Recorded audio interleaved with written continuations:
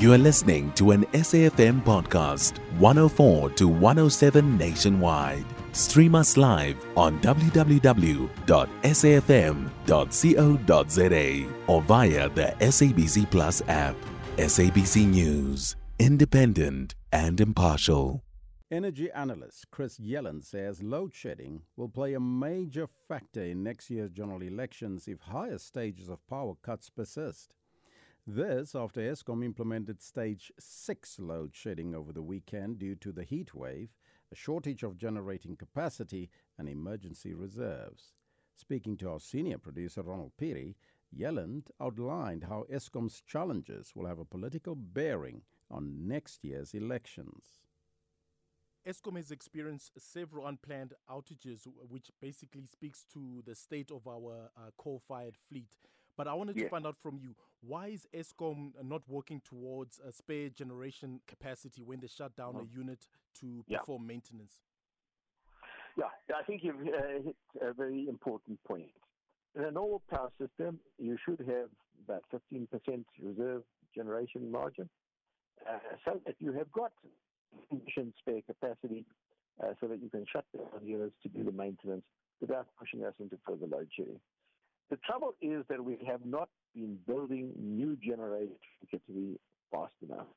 And the delays have mainly been in the public procurement process. So you remain risk mitigation IPP program, so-called RMIPP, the RMIPP has been significantly delayed, and only 150 megawatts of the total of 2,000 that was planned has actually been procured. The renewable energy IPP is also significantly delayed for a number of reasons, one of which is grid access, but it all gets down to planning and poor and bureaucratic procurement processes that have slowed things down. In the meantime, the private sector has brought significant new generation capacity on stream in the form of rooftop solar PV and battery energy storage systems in the domestic, commercial and agricultural space. These can be delivered quite quickly, like within 6 months to a year, and significant new generation has come on board from this, but not enough. And really government needs to speed up and incentivize the private sector, and it needs to speed up its own bureaucratic procurement processes in the public sector. So would you say it's safe to say that the government's energy plan is failing to address the country's energy crisis? Yes. First of all, we don't have what is known as an integrated energy plan in South Africa. This was referred to in the Act of 2008, the Electricity Regulation Act, but we have never had an integrated energy plan in South Africa. That's a big problem. The second thing is our integrated resource plan for electricity, which is the country's electricity plan, is out of date and has been delayed and delayed and delayed. So IRP 2019 was outdated in 2019, and it's now 2023, and we are still looking for the new integrated resource plan for electricity, and it's probably only going to happen to the election sometime next year. Now, the Energy Minister has assured citizens that electricity will be available in December. Do you think blackouts will continue throughout the festive season? Look, I am optimistic that with the additional unit coming on stream from unit number 2 at Kusile Power Station, that things will hopefully ease. But many things can go wrong still, and I think it's to make any kind of promise that we will not have load shedding over the festive season. There have been previous occasions where the President himself promised that we wouldn't have, and we did have.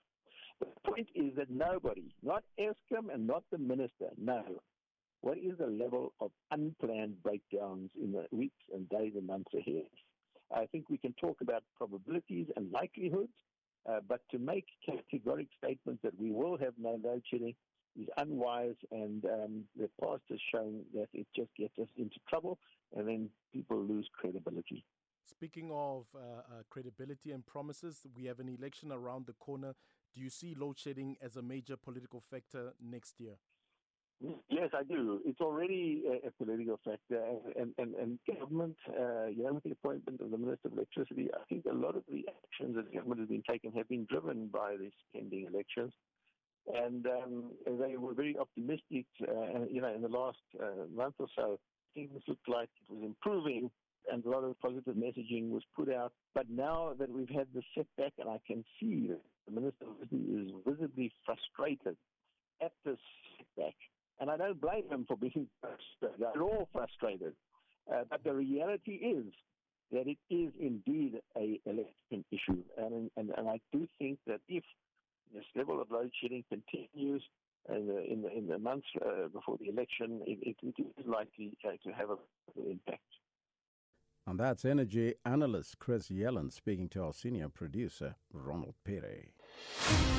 You can find SAFM Current Affairs on 104 to 107 nationwide.